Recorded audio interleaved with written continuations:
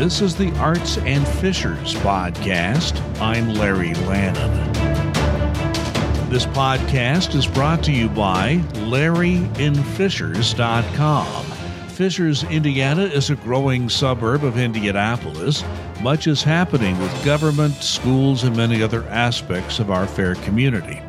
Keep track of the latest by reading my news blog, LarryInFishers.com. Follow me also on Twitter at LarryInFishers. I spent grades 1 through 9 in Catholic school during the 1950s and 60s. The Second Vatican Council didn't meet and implement changes until I mostly left my Catholic grade school, which ended after grade 8. So the daily Mass was always conducted in Latin. Now, very few of us understood what was being said and sung during those Catholic Masses. After all, Latin was and is a dead language, not spoken officially anywhere on the earth, only used at that time in the liturgy of the Catholic Church.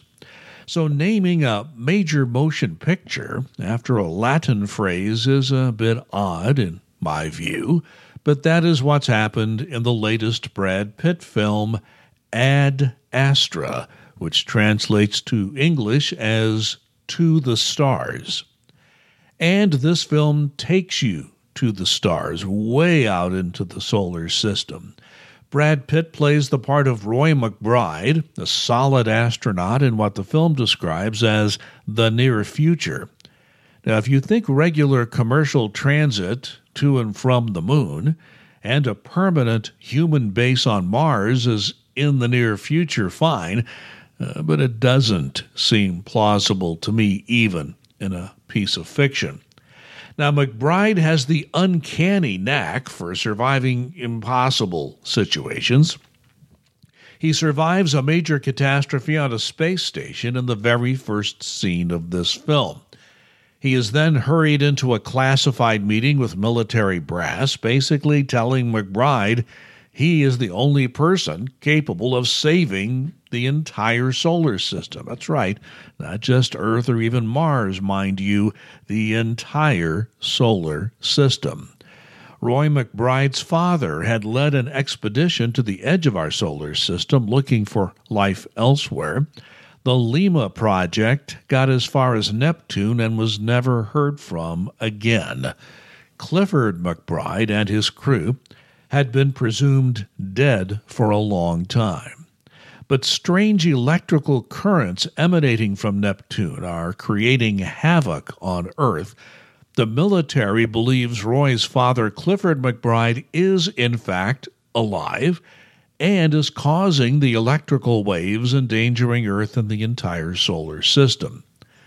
As a loyal soldier, McBride accepts the assignment to communicate with his father from Mars, but Roy's thoughts are spoken constantly throughout this film.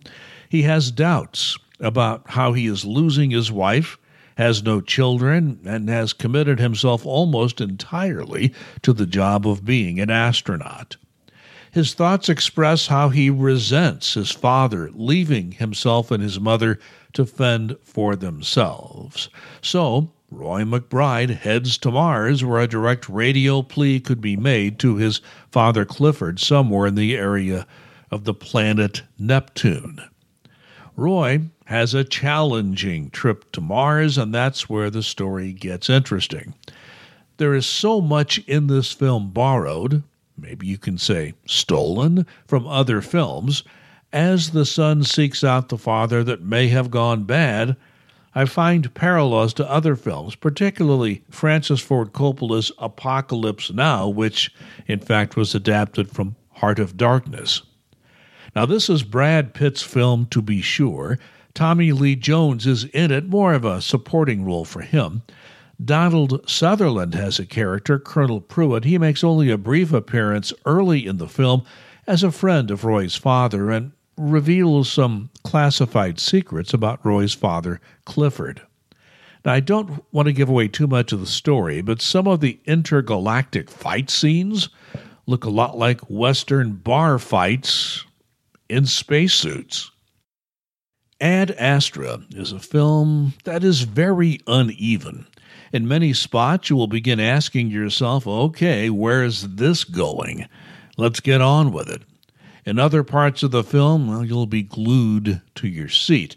The film is a little bit preachy, a little much on the father-son aspect of this story. Brad Pitt's portrayal of the faithful astronaut that questions authority more as the story moves along is interesting. One must be a tough, masculine man to handle that job, but his doubts run through his mind all the time. Director James Gray, who also co-wrote the script with Ethan Gross, takes some big risks with this film. Sometimes it all works out. In other parts of the film, things do not work well at all. And I came into Ad Astra with high expectations, walked out of the theater feeling those expectations had not been met. Ad Astra is an uneven film, so I give it a C- grade, just barely saying it is worth seeing. But just barely. This Arts and Fishers podcast film review is brought to you by LarryInFishers.com, where you can find the latest news about Fishers, Indiana. My name is Larry Lannon.